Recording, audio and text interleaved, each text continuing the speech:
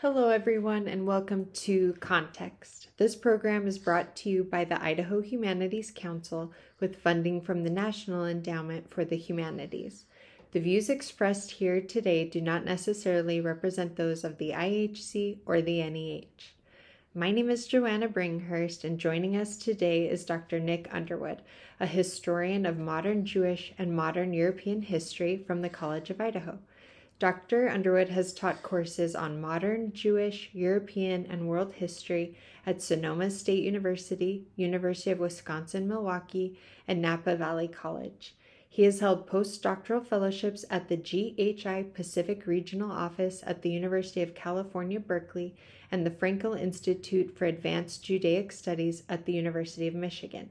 He also serves as managing editor for the journal American Jewish History and as project manager for the Digital Yiddish Theater Project.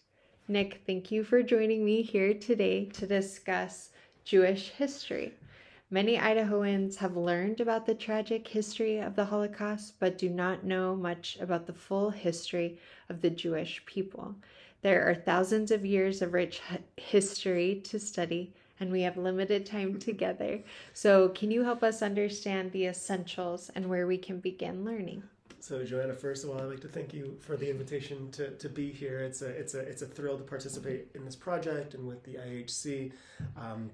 Big supporter of the work that you're doing, and again, just appreciate the invitation.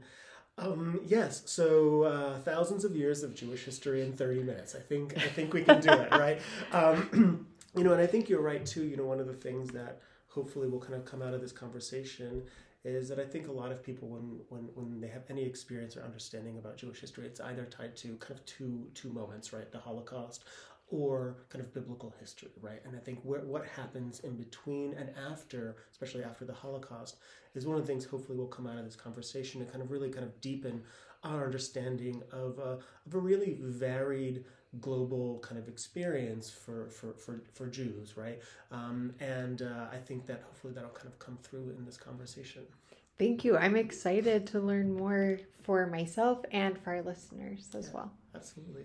So I think, one of the things we can do is, I think it's important to understand kind of the way that kind of Jewish history has transformed. And one of the things I will do today is I'm a historian, so a lot of, obviously, when we're talking about Israelites, when we're talking about Jews, we're talking about a religious community. I will focus less on the kind of like the theology and more really kind of on the history. So we'll be thinking about kind of patterns and migration, and we'll talk about language and kind of where Jews have found themselves throughout time, and for some of the reasons for that. If you think that's an okay approach for that today. Sounds perfect. Great.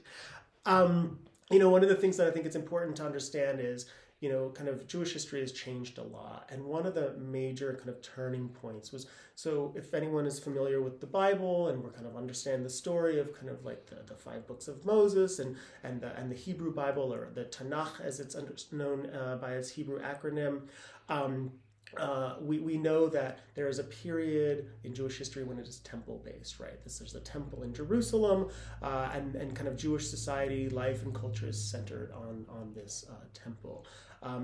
This is an extraordinarily important part of Jewish history, and if anyone is familiar with the book of Leviticus, knows that all the rules kind of put into how one walks into a temple. This is kind of set up for this particular moment in Jewish history.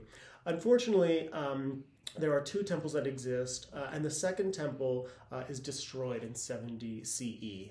And by CE, in Jewish history, use BCE and CE, so the before the Common Era and Common Era, sometimes also called BC or AD. So when I say CE, I'm referring to kind of AD. In 70 CE, the Romans destroy the Second Temple, and this kind of fundamentally changes Jewish history. It goes from a community, a religion, a nationality, if you will, that is based on the temple, and we kind of move away from the priests kind of having authority within Judaism and Jewish culture, and move to what people refer to as the rise of the rabbis. Once the temple is destroyed, we start to see kind of dispersion of Jews around the world in certain places, and we'll talk about some of that in a little bit. And what we start to see when we talk about the rise of the rabbis, so I've mentioned the Hebrew Bible, the Tanakh, the Torah, the 5 books of Moses, which is part of that. We start to see the development of what's called the Talmud. And the Talmud is a compendium of the Mishnah, which is the writing down of the oral Torah. During the period of the Bible, there was an oral component to the Torah that was circulated. That is written down. And then there's some kind of compendium to that called the Gemara, which is kind of a way to try to understand, to some extent, the Mishnah. And over hundreds of years, rabbis debate and kind of think about and put together the Talmud. There's two Talmuds. There is one that is finished first in Jerusalem. It's sometimes referred to as either the Jerusalem Talmud or the Palestinian Talmud. Both terms are used.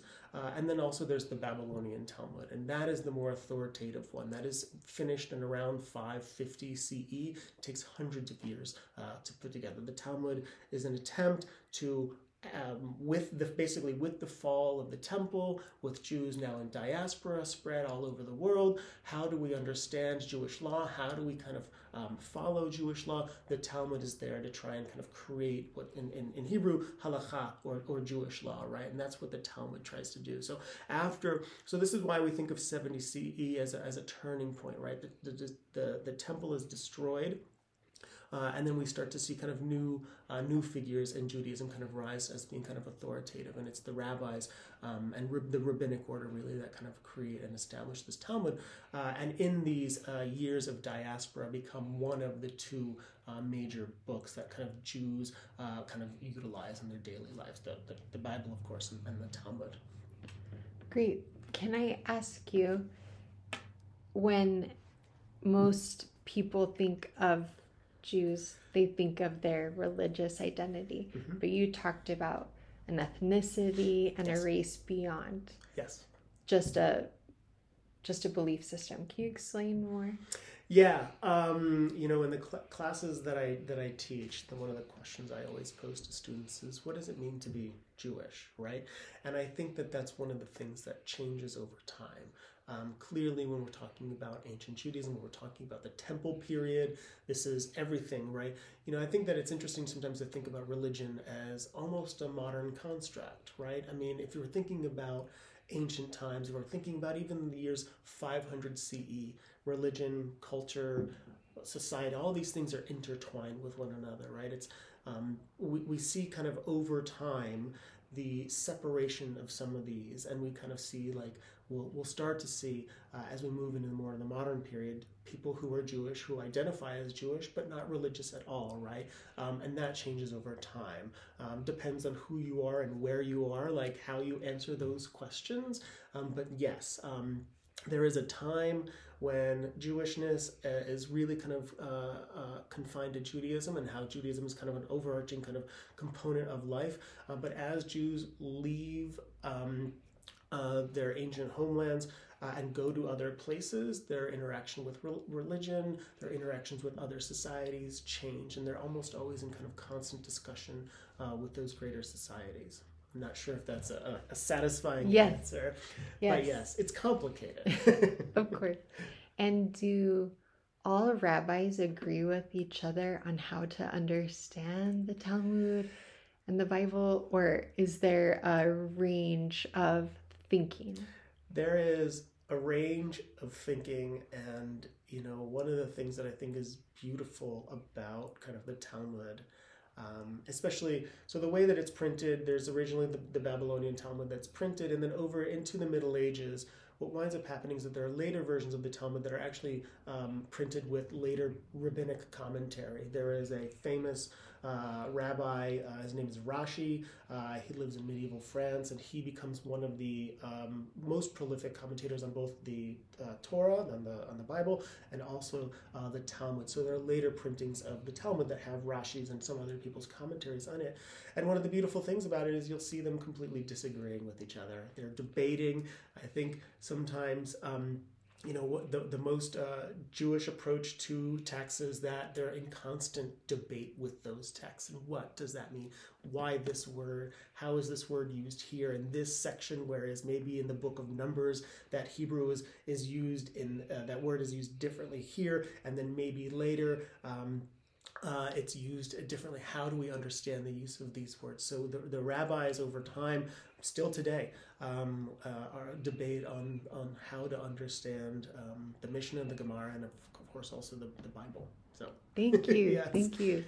So then after this time period, Jews began to spread out across Europe, across the Middle East. What did that look like? Yeah, so first, after kind of leaving or kind of dispersion, up until it's one of the things that I think is eye opening to many people is that between the 7th and the 13th centuries, 90% of global Jewry lived in Islamic societies, mostly in around the Mediterranean, and also up into the Iberian Peninsula, which until 1492 was primarily controlled by Islamic empires.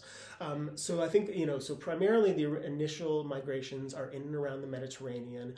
And like I said, from the 7th to about the 13th century, the majority of global Jewry live in those lands. It's really kind of after 1492, which is with first the Inquisition and the expulsion of Jews from the Iberian Peninsula by Ferdinand and Isabella, that we start to see kind of like movement into other parts of the world. But it's an important thing to understand that first kind of the migration is kind of regional to some extent, and then we start to see kind of Jews like expand out to other places around the world. When did Jews first come to America, North and South America? So yes, so the first. So I'll first say this. So Jews start to move into Europe mainly around the year 1000, but in very small numbers in the Rhineland and the western part of Germany.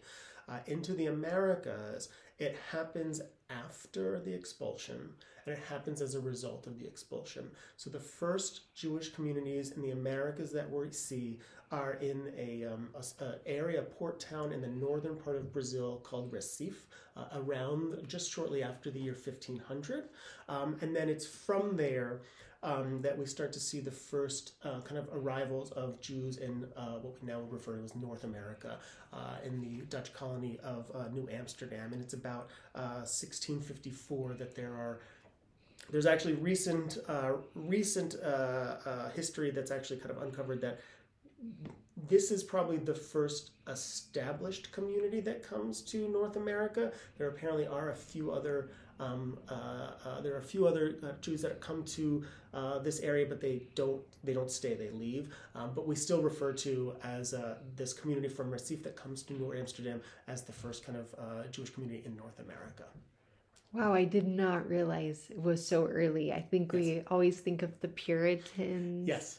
Settling here. That's really interesting. Yeah, it's interesting. And I also should note too that, and I apologize for not mentioning this earlier, is, when we start to see these diasporas from kind of ancient homelands, we start to see kind of also different communities of Jews emerge, right? So when we're talking about the Jews being displaced from the Iberian Peninsula, we're talking about a group of Jews who are known as Sephardim, which comes from the old biblical term for what is known as the Iberian Peninsula called Sepharad. So when we're talking about the Jews that come to the Americas first, those are Sephardic Jews who are establishing themselves in Recife and then in New Amsterdam. The other communities of Jews are Ashkenazi Jews, who are Jews that originate from Central Europe, Ashkenaz, and also a category of Arab Jews who we probably won't talk about very much today because we only have a limited amount of time, but Mizrahi Jews too, so are kind of mostly Jews of Arab descent to some extent. So when we're talking about global Jewry, we're talking about different communities. Ashkenazi Jews and Sephardic Jews sometimes have different practices in how they interpret certain holidays and whatnot. Use the same books, right? I mean, Bible, Talmud, but sometimes even there's different traditions within those communities. How were Jews received by those communities, and what was life like for them? It depends. The community in Recife is stable there for a number of years. The reason they move is because the government there is starting to kind of put more restrictions on kind of mobility, practice. So, there's some stability there, but they move. That's why they moved to New Amsterdam, and there's even kind of issues there with the governor of New Amsterdam at the time. In the Islamic lands, for a good number of years, the relationship between Jews and their larger host societies is relatively stable. There's in fact a good 100 to 200 years around the 7th to 9th century that some people refer to as the golden age for Jewry in the Islamic lands. Lots of cultural production, lots of philosophical, religious kind of production too, a real kind of really almost kind of conversation too with Islamic society. There's debates during this period as to whether or not Hebrew should adopt an Arabic kind of meter to it in terms of prose and literature. So there's lots of kind of moments of stability, upward mobility to some extent within these largely prescripted societies. We also see the same thing at times in the European lands too. So as again, most people are familiar with the Holocaust. We know of the tragic events of those moments, but before that, where Jews are finding themselves, they're experiencing moments of autonomy in some cases, sometimes cultural kind of religious flourishing. The Talmud is developed in an area that will ultimately become part of the Islamic empires, especially after the ascension of Muhammad and the development of Islam. So we see kind of some major things happening when Jews are kind of within these societies. We also do know that at moments there are moments of persecution in all of these places that we're seeing, whether it's a new caliphate that kind of has different restrictions than their predecessor, whether it's the colonial authorities in South America that are putting on new restrictions, whether it's people in the European lands encountering Jews and thinking of them as enemies of the faith during the Crusades. So we have a bunch of moments of kind of both hostilities and also kind of prosperity, or I don't know, maybe prosperity is not the right word, but stability. So then in the 19th century, things started to change with the rise of Yiddish culture. Can you help us understand what does Yiddish mean, and why was this a successful change? Yeah, so the rise of Yiddish it's one thing that I think about a lot. My own personal research deals with Yiddish, specifically in France. So I think about the rise of Yiddish culture, and hopefully also this will kind of dovetail into a conversation about Ladino culture, which is another kind of language that emerges. One thing I should say actually before I talk about Yiddish is, one of the things that's really fascinating and interesting about kind of the Jewish diaspora is that whenever Jews are kind of encountering these societies like we were just talking about, they're developing sometimes their own versions of those languages. And there are on record dozens of Judeo languages, which are typically like languages that are based on the major language, but written in the Hebrew script and sometimes involving Hebrew components into that language. So, for instance, there's Judeo-Arabic, which is written by Jews in the Islamic empires. That would be Arabic written in Hebrew characters, and it would be a version of Arabic that might include Hebraisms for kind of daily life, right? Yiddish begins as Judeo-German, right? It's a version of High Middle German that is established around or emerges around the year 1000, and it's a version of German that is written in the Hebrew script. And then as Jews kind of move around, as Jews from Central Europe are kind of expelled and kind of end up in Eastern Europe, Yiddish develops a large kind of Slavic component to it also. It also has this Hebrew component, mostly for kind of religious purposes, others as well, but a good portion of the Hebrew used in Yiddish refers to kind of religious components. So that's all to say that there's a really wide, vast, varied kind of Jewish linguistic history that goes along with this diaspora. The Sephardic Jews develop it's debated as to how we can refer to it, but I think simply there's a Judeo-Spanish or Judeo-Espanol, which is also sometimes referred to as Ladino, and Sephardic Jews, especially in places like Izmir and Salonika, really kind of develop a flourishing kind of Ladino culture as well. So whenever Jews kind of are moving around, they're adopting languages, and there are scholars working on these Jewish languages, and they're finding that there are dozens and dozens of them that have emerged around the world at different periods of time. But back to Yiddish. So I mentioned that Yiddish is a language that kind of emerges around the year 1000, and it's used widely by a number of Jews in Eastern Europe. After Jews are kind of like moved from Central Europe into Eastern Europe, it's used by a number of them. It is kind of part of the Jewish Enlightenment that happens around the same time as the European Enlightenment. It's also a language used primarily by Hasidic Jews as they're kind of establishing themselves around the 18th and 19th centuries. And it's also it's also the language that in the 19th century will wind up being used by Yiddish-speaking Eastern European Jews who are trying to figure out how to establish kind of new national identities, right? This is the 19th century is a period when Europe is experimenting and figuring out how to identify itself in the wake of empire, in the wake of the fall of the kings and the queens. These new national identities, and Jews are doing the same thing, right? And Yiddish is kind of part of this, where in the 19th century, it's an effort to kind of create this literature, kind of really kind of create this world just beyond the daily vernacular, kind of within Yiddish. And we start to see a rise of secular Yiddish culture that really kind of has this guise of like national identity embedded into it. And it's a really remarkable project that happens. It's mostly in the late 19th century. We see a number of writers kind of switched from maybe writing in Hebrew, maybe writing in Russian, to writing in Yiddish. And from that we get some of the most well-known Jewish stories, most notably from a writer named Shalom Aleichem, who writes a number of stories based on a milk carrier named Tevye. He will write a number of short stories based on him, and it's actually those short stories that wind up being turned into the Broadway musical Fiddler on the Roof. So we have a wide kind of flourishing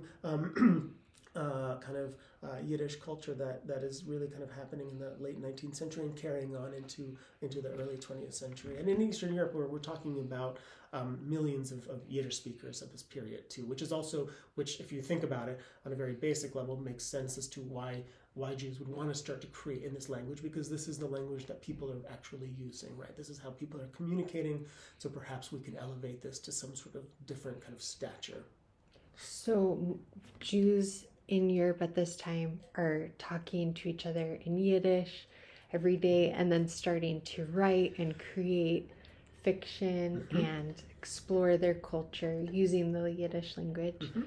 This is so fascinating to me, and I'm curious, did the rise of Yiddish culture come because Jews wanted to be a part of the communities where they had settled, but also retain their Jewishness, or how would you view that?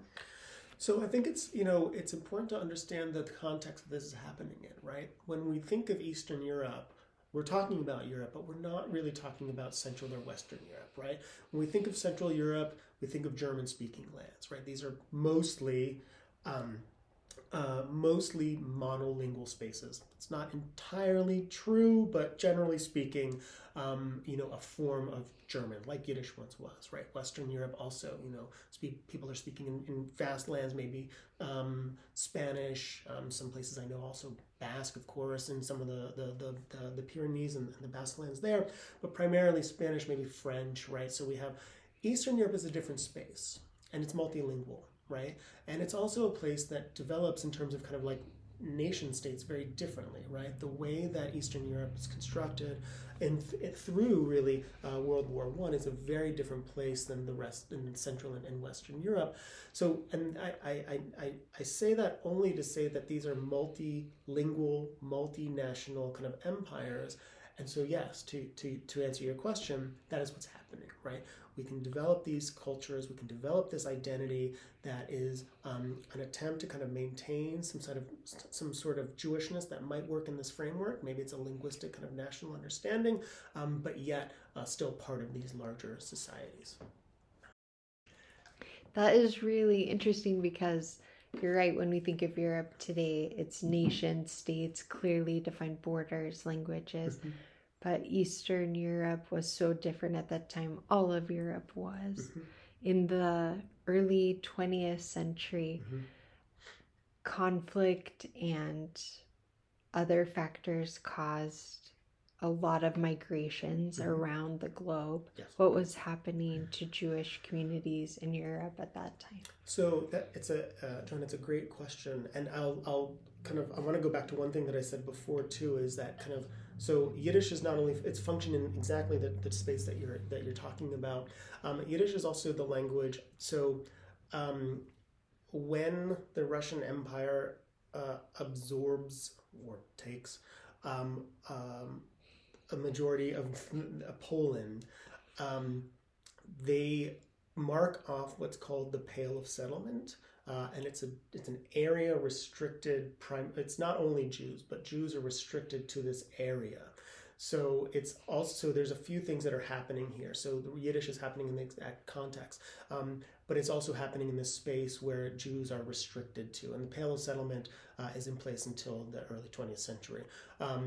So it's also, there's this other element too, that where kind of like Yiddish is forming in a time and a place where Jews are restricted.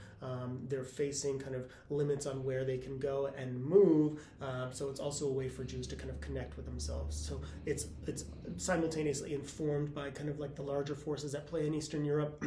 Excuse me, but also kind of from the particular Jewish experience, which is that Jews in Eastern Europe are living in the Pale of Settlement. And the Pale of Settlement covers a vast majority of the Eastern Europe that we would be that we're familiar with. Places that we're talking about today, Kyiv, Warsaw, all these, Poland. What now we think of as Poland and Ukraine, Belarus. That was the kind of original, like that was the area of the Pale of Settlement. So yes. So Joanna, So okay. So excuse me.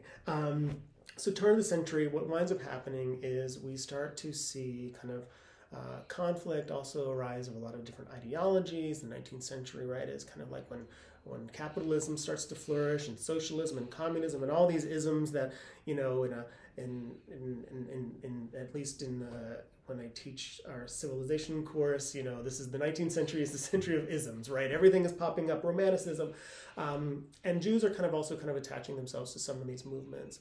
Sometimes they see themselves as way to kind of ways to get out of some of their conditions. Some of them, and they see them as liberatory in a variety of ways. But the conflicts that happen in the turn of the century do wind up affecting Jews. We start to see Jews involved in revolutionary movements as early as 1905. We also start to see with that violence.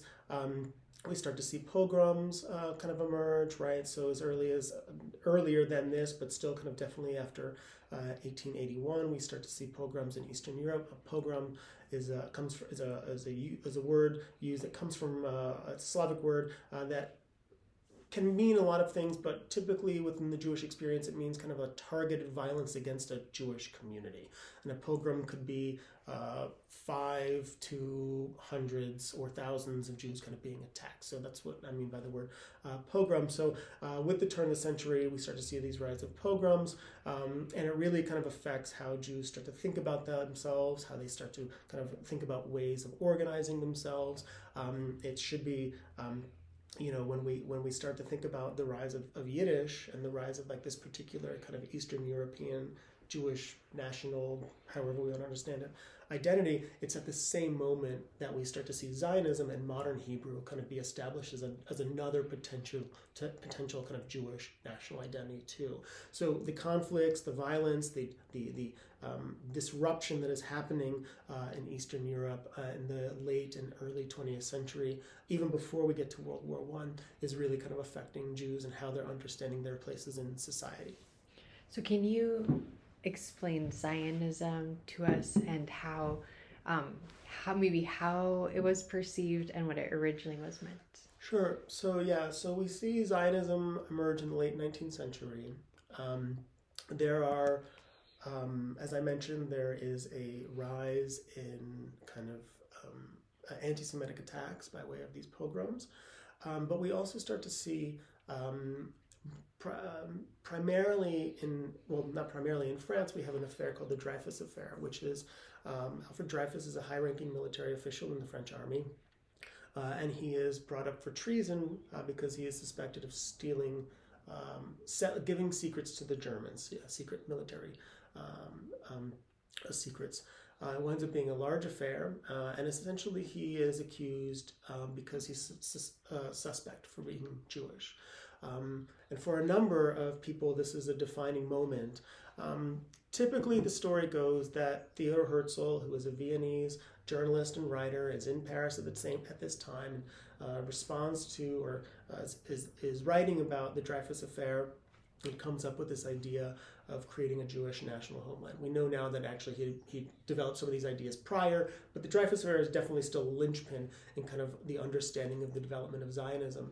And Zionism is a movement that sought to establish a autonomous political homeland, and I'm actually going to split that up a little bit, for Jews. I say political because I mentioned Theodor Herzl, who is sometimes called the father of political Zionism. But in the earlier 20th century, there's a variety of Zionisms, right? There's a cultural Zionism that is put forth by a person named Ahad Ha'am, who really thinks that it should be a Hebrew culture that drives people to a particular place, and there's more of a grassroots way of kind of establishing a national home. Herzl thinks that it ought to be done by way of kind of international diplomacy. So there's a variety of Zionisms that happen and emerge in the early 20th century. Originally, it was not always thought that Palestine would be the place that this national homeland would emerge. There's many people who were thinking of places around the world, La Pampas in Argentina, the so-called the Uganda plan, and kind of in West Africa. There's a number of Zionists too that think that there should be that the homeland should be placed in Eastern Africa. There's research right now going on that there was actually in Baja California or in Baja an attempt, kind of coordination. There's some grad students who are working on this right now, that there were a number of inquiries around the world about where this potential homeland could be. After 1905, with a pogrom in Kishinev, the International Zionist Organization, the Congress, that is when they kind of start focusing more on what they would call Eretz Israel, the land of Israel, or Palestine, as it would have been called then under the Ottoman Empire. And even kind of dating to the Roman Empire. So Zionism is this varied attempt, through a few different routes about how to find a Jewish national homeland somewhere, which is in opposition to some extent what the people who were advocating for Yiddish were doing, because the Yiddish speakers thought that they could create that national autonomy in the places where they saw themselves. Of course, that's not true of all Yiddish speakers, but if we're thinking big picture about kind of how these national identities are evolving and how they're emerging, they have different kind of they have rootedness understood differently. Okay, so I'm not sure if that's helpful or not. So as the 20th century is progressing, there isn't one unified idea among Jewish people of what Zionism means or where should be a homeland or even what that looks like, but most are living and speaking different languages and different nationalities, but Yiddish culture kind of unites them across those borders. Is that fair? For Yiddish speakers. For Yiddish speakers, Yes. right. I mean... But in Spain... In Spain, Ladino speakers and speakers who are speaking various languages, their approaches to this are going to be very different, right? Ladino speakers in the Ottoman Empire in the early stages are not supportive of some of the, or this is, of course, I'm speaking very generally here. Generally speaking, not supportive of the Zionist movement, because they have some stability within the Ottoman Empire, right? We're talking about Jews in Europe that are experiencing violence and instability, and kind of creating some of these ideals and ideas around that, right? So, Joanna, it's actually, if we go back to our earlier conversation about the Talmud and how rabbis are constantly debating how to understand the Mishnah, Gemara, and also the Bible. That could be extended to the conversation we're having now, which is that Jews around the world are not in kind of agreement, right? There's lots of different approaches and debates and arguments about how these kind of issues ought to be solved. So even among the Yiddish speakers, there's debate, right? Is it do we kind of adhere to Republican societies, right? Like places like France. Is that where we can create this this Yiddish cultural world for us? Is it adherence to socialism or communism, right? Is it like, an abandoning of these types of frameworks that are kind of seen in some of these states? So even within the Yiddish communities and Zionist communities too, there's debates about how this should work, how this looks like. So it only complicates. I'm only complicating the picture further, unfortunately, and not making it simpler, because there is agreement among some groups, but there are many groups that are in disagreement with each other. History is complicated. It's, my students hate it when they ask me a question, I say, it's complicated. I can relate. So in the 20th century now, we have World War I. Mm-hmm. There's a lot of change in Europe, instability, famine, depression, leads to a lot of migration, which all sets the stage for the Holocaust. What do we need to understand to be able to put into context the Holocaust in the greater story of the Jewish people? I think, Joanna, the way that you set it up is a really nice way to do that, right? This is a moment of instability, not just for Jews, but for Europeans, right? In the wake of World War I. So one thing that happens, and we should kind of talk about this a little bit, is that, when we mentioned the Dreyfus Affair. The Dreyfus Affair is a turning point in kind of thinking about Jews in society, right? Many scholars and historians think of, like, prior to the Dreyfus Affair, when we think of anti-Semitism, we're thinking about anti-Judaism, right? It's targeted violence sometimes against Jews because of the practices that they're doing as primarily not Christian, right? Most pogroms, most kind of anti-Jewish violence happens in Christian-dominated lands like Europe, right? And there's historical reasons for that. It does happen in the Islamic lands, but not as common. So with the Dreyfus Affair, though, what we start to see is this shift away from anti-Judaism to something that is really kind of embedded into the racial theories that are emerging in Europe in the late 19th century, and we start to see a racialization of Jews, right? And so it's important to understand that because it helps contextualize how and why in the early 20th century this so-called Jewish question emerges so broadly and is confounding for people because of how non-Jews are starting to imagine Jews in racial categories and assigning them kind of inherent or essentialized qualities that they think are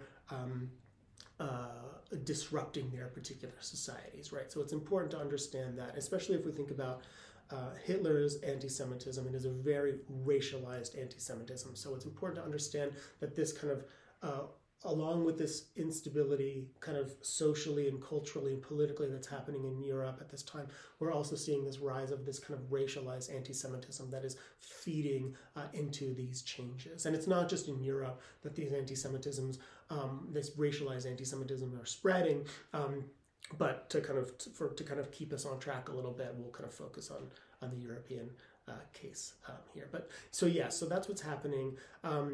And we start to see kind of Jews being kind of scapegoated, really, kind of for all the ills of society, right? Whether it's the rise, the anti-Semitic tropes that exist, that Jews kind of control money and are money lenders, and kind of therefore kind of control global finance. In the early 20th century, there was a famous banking family, the Rothschilds, who were both based in France. That was a code among anti-Semites for kind of targeting Jews as kind of being in charge of global finance. There's contemporary parallels today, but historically speaking, the Rothschilds were part of that. Alongside that, though, too, Jews are kind of blamed for Bolshevism, communism, right? So they're kind of like attached to these elements in society that people are threatened by, right? And so kind of we start to see, this is where this racialized component comes in, right? Where like there's this kind of people, anti-Semites, start to think that there's something essentialized about these Jews that kind of make them have a propensity towards towards these movements, right? And it has to do with othering, scapegoating. How do we blame the ill? How do we simply blame or place blame or understand the root causes for our societies? And in the European case, primarily what happens in the early 20th century is that Jews start to be targeted. They were, of course, like I mentioned before, targeted before, but we start to see this uptick in kind of these moments of anti-Semitism fed through this lens of kind of a racialized understanding of them at this particular moment.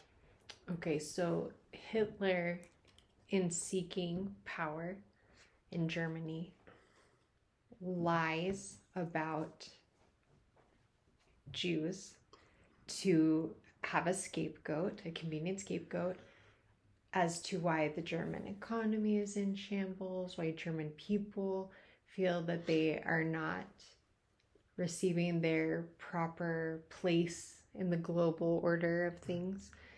I think it's really important when we talk about like othering and scapegoating to be really clear that this was not true. These were lies. Yes. And Hitler sought to manipulate German people to gain power by lying about blaming Jewish people for the troubles in their country.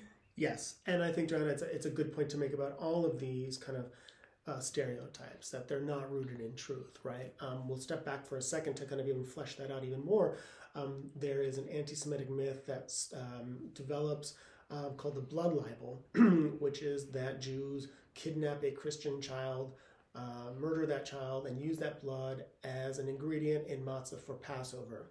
I have seen a number of recipes for matzah over the years, and I've never seen one ever that includes even a teeny tiny drop of blood, right? Oh, no, never, okay. never seen it. So yes, to your point. So we can rule that out. Yes, roll that out. So the point, I mean, just to further your point, that these ideas are based on kind of fear and scapegoating and an attempt to very simply blame someone for larger societal lives. And in the case of Europe, when we're talking about a small population, right? Usually these Jewish communities in these places are 1%, 3%, very small. It's easy to blame a minority for society's ills, right? So yes, they're all completely fabricated. They're not. There's no truth to kind of a world, a group of Jewish cabal that's controlling all of global finances. Many people in the early 20th century thought the Protocols of the Elders of Zion, which is a fabricated book by the Russian Empire that is supposedly a secret meeting of Jews that are that meet to control global finance, completely fabricated. If we look back at Jewish history, especially in these places, Jews in Germany had some upward mobility, and there was a large German Jewish middle class. Same thing in France, especially by the late 19th and early 20th century. But if we think about like Jews broadly conceived in Europe, we're talking about a fairly impoverished population. We're not talking about a wealthy population. Yes, we mentioned a couple wealthy families, but again, just to kind of prove or to further your point, that a lot of this is just fabricated. I think you're right. They're lies. I think the word you used is perfect. And they're not really kind of they're rooted in an attempt to kind of create an explanation for the ills of society than they are rooted in any actual truth. Absolutely. So Hitler escalates his anti-Semitic beliefs and views after the Nazi Party takes total control of the German government and begins a systematic campaign of exterminating Jews from Germany. And as Germany expands its borders through invading other nations to exterminate Jews in those nations as well. Mm-hmm. The Holocaust is very widely known. We've all learned about it in school, read books, seen movies. But what happened after the Holocaust? Because I will be honest, when I was growing up learning about the Holocaust, the story the narrative that I intuited was, but the war ended and the Allies beat Hitler and it's all okay from there. But the first time that I traveled to Europe, I really learned for myself how successful Hitler and his regime was in really murdering millions of people, and they were largely successful in that goal. Mm-hmm. But not totally successful. Mm-hmm. What happens to the Jewish people after the Holocaust? How do survivors rebuild? Where do they go? Mm-hmm. Walk us through it. So, Joanne, just like everything, it's complicated. And one thing I'll say too is, when we were talking about Yiddish culture before, that is the culture that is murdered by the Nazis, right? Most of the mass killing happens in Eastern Europe, right? Germany has a very small Jewish population. So, it's when Germany kind of enters the Eastern Europe after the outbreak of war in September 1939, that Hitler encounters and has these kind of Jews within their land. So it's an important thing to remember that mass murder happened in Eastern Europe, right? So you mean Poland, Ukraine, yes, Belarus, yes, the former Yugoslavia? Yes, those places, right? If you map where the 5 main killing centers are, the Operation Reinhardt and others, those are in Eastern Europe, right? There are concentration camps all over, right? There's tens of thousands of concentration camps. Colleagues at the United States Holocaust Memorial Museum are uncovering that there's estimates, I think it's now like 55,000 concentration camps all over Europe. But in terms of like mass killing, that's really happening in Eastern Europe, both by way of these camps, by these extermination centers, but also by way of some people refer to it as the Holocaust by bullets, the murdering of millions of Jews just by armed people on the front lines. So that's all to say that this is kind of, to kind of tie back to the Yiddish cultural component of it, right? Is that we do see Yiddish culture come back, but it's slow because of that is who the target was. After the war, it's a complicated story for many people. It's Jews who are liberated. There are choices, but there are fewer choices. The ways to get out of Europe or stay in Europe are difficult. There winds up being a series of displacement persons camps that are established in the early wake of the war. Some of them remain open until the 1950s, and they're an attempt to try and rehome these Jews, right? Some cases it's where they originally came from. Some places we see Jews going to places such as South Africa, Argentina, There's a number that try to make their way through Brazil and Uruguay. Also, Jews go to places like Mexico, and then, of course, a number of Holocaust survivors come to the United States and dramatically kind of transform the American Jewish population. If we think about the Holocaust, one thing that it does, and we kind of talked about kind of Jews migrating, and we talked about Jews going to South Africa in the wake of the expulsion from the Iberian Peninsula. We talked about Jews in the Islamic lands and how that changes. The Holocaust really is another moment of transformation of global Jewish population, where the centers of Jewish life are no longer in Europe. They will now wind up being in other places. And after May of 1948 and the establishment of the State of Israel, we'll over time see Israel, the United States, and then by the mid-50s, early 60s, France will end up being the third largest Jewish population in the world. So the Holocaust does kind of cause a major transformation of where Jews are because of murder and also because of the migration that happens as a result of that. So their attempts to establish themselves happen in a variety of ways. Like I mentioned, there's camps. People are trying to make their ways to different places around the world. There are also Jews that are trying to return home to their homes in Europe.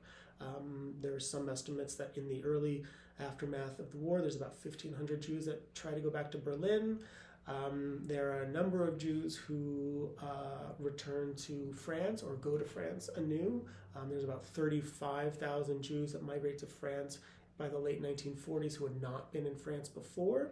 But the situation for them in a lot of these European places is not good. Because it was not good for anyone in Europe, because this was a global total war. There were housing shortages, there was political instability, economic crises. So they were trying to establish themselves back into places that were, had been destroyed in a number of ways. So the attempt to kind of reintegrate into European society was a difficult one. But I'm working on a new book that is specifically trying to answer this question: what happens to Jews who go back to France, and especially Yiddish speakers who go back to France, and what do they do? And a number of them, despite the difficulties in trying to reestablish their communities and their homes, sometimes having to fight in court to get their homes back, or maybe there's dressers or bureaus or possessions that have been stolen during the war, they are trying to reestablish their cultural ways of life, and then they're doing it relatively quickly. So there are attempts to kind of reinstitute some of these cultural practices. French-speaking Jews do the same. German-speaking Jews in Germany do the same as well. There are Jewish populations that remain in Europe. Hitler was not successful in eradicating Jewish life from Europe, and a lot of these attempts actually are, how can I say this politely, are a response to that, in kind of saying that, at least the figures that I am researching and writing about are very, very deliberate in the attempt to reestablish Jewish life in Europe is a response to Hitlerism, as the word that they use, is a response to Hitlerism. And so there's this kind of like this attempt to kind of recreate life there as in response to the genocide that had just happened. And it wasn't an easy task. Like I mentioned, it is a ruined landscape that they're trying to do this in. So there are a number of different paths that people take in trying to reestablish themselves. Some of these, if we're talking about Yiddish speakers, some of these Yiddish speakers try to maintain Yiddish. Some of them shed it. In North America, there's a number of Yiddish speakers who seek refuge here, and a number of them don't transmit Yiddish. They try to integrate or assimilate into maybe Canadian or U.S. societies and shed Yiddish to some extent. So there's a variety of ways, of course. I mean, this is the story of our conversation. There's a variety of ways that Jews kind of respond to their post-war moments, and some of it is to kind of maintain those cultures, and some of those are to integrate and maintain a Jewishness, but in a different way that maybe works in these new settings for them. So, how would you describe the um, state of Jewish communities in 2023? In the world? Yeah, yeah. Start in the United States. I mean, I think in the United States, there's a long Jewish history here, and I think that it's hard to talk about, kind of the American Jewish community, right? I mean, in my own work on France, I talk about French Jewish communities, plural, because there's a number of them, and they're not always in agreement with each other. And it's probably that's probably true about in the United States as well, right? There are a number of Jewish communities, ethnic, religious, political, and I think a number of them are, advocating for themselves and kind of prominent in a number of places. The Hasidic community in and around the United States, mostly based in New York, is almost bringing Yiddish back because of their because of the growth of their families and how they maintain Yiddish in those communities. A very different Yiddish and different Yiddish cultural world than existed among secular Yiddish speakers in Eastern Europe, of course, but still, nonetheless, a challenge to kind of bring some of those elements back. We've had the global, the American Jewish community remains it's integrated and successful in a number of ways. I mean, it's a difficult and challenging question to answer, and probably is the topic of a different conversation. Yeah. But I think is kind of emblematic of the Jewish history in the Americas here is that it's diverse and varied. I think integrated into the fabric of American society, probably in ways that most people don't recognize or realize. In a number of ways. Absolutely. I think most Idahoans would be surprised to know how long there has been Jewish communities in Idaho. Mm-hmm. Here in Boise, where we're recording, we have had a Jewish community since the 1800s. Mm-hmm. Is that right? That's correct. Yeah, we start to see a Jewish presence, established Jewish presence in Idaho from the work that I've read. In the mid-19th century, the mid-1800s, when Jews started to come out here, primarily in mining. And then there's a remarkable Jewish history to Idaho that I don't think most people realize. Boise has the longest, let me get this right, the longest continuously used synagogue west of the Mississippi. Which means that, so there was a synagogue that was established in the mid-1890s, 1895, or it was a community that was established in the mid-1890s, then shortly after that, a synagogue was constructed. I believe it was, I think it's built in 1895. That building, although it's no longer in its original space, that building is still used by the Jewish community in Boise, and it is, again, it is the longest running continuously used synagogue west of the Mississippi. There are older synagogues west of the Mississippi, but they're not used as synagogues anymore. And the building is on the National Register of Historic Places. It's a beautiful Moorish design, kind of late 19th century. It's a really beautiful building. But yes, and even more so, not just the synagogue, the historic synagogue here, but Idaho, for a good portion of the 20th century, supported two, and at least in Boise, two Jewish communities. There was the original kind of German Jewish community that followed the Reform movement, which is a German Jewish kind of development from the early 19th century, and then kind of exported to the Americas.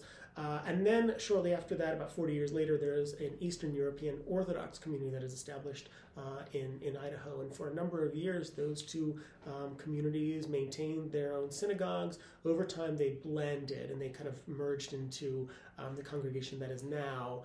But yes, there's a long and deep history. Idaho also is the first, Moses Alexander, who was one of the founders of Congregation Beth Israel, which is the first German Jewish community that I mentioned. He is first the mayor of Boise, and then in 1915 he is elected governor of the state of Idaho. And Idaho is the first state to have a practicing Jewish governor elected as governor. California had a governor who was voted earlier, but he was not a practicing Jew. If we want to split the historical hairs, there is one that we will split, and Idaho has the first elects the first practicing Jew as governor, and during World War I. That's a history to be proud of. Yes, absolutely. I mean, I think that it shows. It shows the kind of like the depth and the complexity of kind of the history of Idaho and who has been a part of society here and who is kind of being represented in the kind of in the upper echelons of Idaho society. In Idaho, we are fortunate to have so much religious diversity and so many different congregations and religious groups that have settled here or originated here. Can you talk a little bit about why that is such a valuable legacy for Idahoans to be a place of religious diversity? I think that any place that has a variety of people in it is valuable. I mean, maybe I'm biased because I'm a historian that studies, places that I don't live in and that I'm fascinated by, and I'm fascinated by different languages being spoken and the ways that people kind of structure their lives. So maybe it's just a byproduct of my profession that I think that these types of places are just enrich us all because we can have different conversations. And if we embrace the kind of Jewish mode, maybe we can have arguments, but those arguments can be fruitful and kind of move somewhere. They don't have to be antagonistic or always antagonistic, right? I think that there's a way that societies can be built that have these various approaches to maybe religion or whatever it might be, and I think there's something to be valued there because I think that we can only learn from that. I think that whenever we experience different cultures and different ways of thinking and just organizing ourselves in the lives and our lives and the ways that we think about each other, think about ourselves is important and valuable. When I teach at the College of Idaho, I teach an Introduction to Judaism class, and Rabbi Dan Fink has always invited the class to come for a Shabbat service on a Friday and have students experience that, because many of the students that take my classes, some of them do, but few of them, most of them do not have a Jewish background and don't have, so this is kind of an exposure to Judaism and Jewishness for them. And he invites them, and a number of them take him up on the offer. And they write about it, and they transformative experience it. And a number of them think of it, right? That this is experience and exposure to something that they've never seen before, and how much they value it. And really, I think is just exposing ourselves to these just kind of ways of life, I think are important, and I think only help kind of create a more interesting and constructive kind of society, right? I mean, maybe I'm biased. Maybe I'm kind of laying a little into what I personally am interested in. I don't know. I grew up in a kind of multicultural household, so I think to some extent I'm kind of influenced by that as well. I agree, and I really appreciate your description of how valuable it is to have that diversity. I am a person of faith, and being curious about other faiths has only enriched and strengthened my experiences. And trying to understand the human experience, our religious views and faith are or not having them is such a part of our human experience. Yes. And it really helps us to appreciate and understand each other. And I really appreciate it. I hate to end on a sour note, but I do want to talk more about anti-Semitism. You would think that after the tragedy of the Holocaust, we wouldn't be seeing anti-Semitism anymore. But we are, and it has been on the rise in recent years. Why do these lies persist, do you think? It's hard to... This is going to be speculative. It's hard to get into the mind of an anti-Semite. But I think that these... I think, I have a colleague who sometimes refers to anti-Semitism as Judeophobia. And I think that as long as there's fear of another, and in this case, fear of, for what we're talking about, Jews, and those fears that we know are based on kind of lies and misunderstandings and misconceptions, that I think that these ideas will persist. And I think that the reason that they do exist is because they're simple answers for people's ills. And I think that as long as there are societies, and I hope that I'm wrong about this, but I do think that if it's not Jews, it will be another minority culture that is targeted to explain why bad things are happening in the world, or whatever it might be, right? Maybe that's too glib and that's flippant. But I think that these ideas persist because there are still these unwarranted, unsubstantiated, unjustified fears of Jews in society, and this constant kind of thinking of them as other and not belonging, I think is based on that fear. And I think as long as those fears exist, then we will still have people kind of put forward the particular agendas that are kind of based on these anti-Semitic ideas. And I think now what we're seeing here, I think one of the changes that's happening is we're seeing, there's always been kind of grassroots level anti-Semitism historically, but we're starting to see kind of a shift away from this kind of top-down kind of governmentally sanctioned anti-Semitism to something that's kind of more into the fabric of various communities around the world. And I think that is something to be fearful of.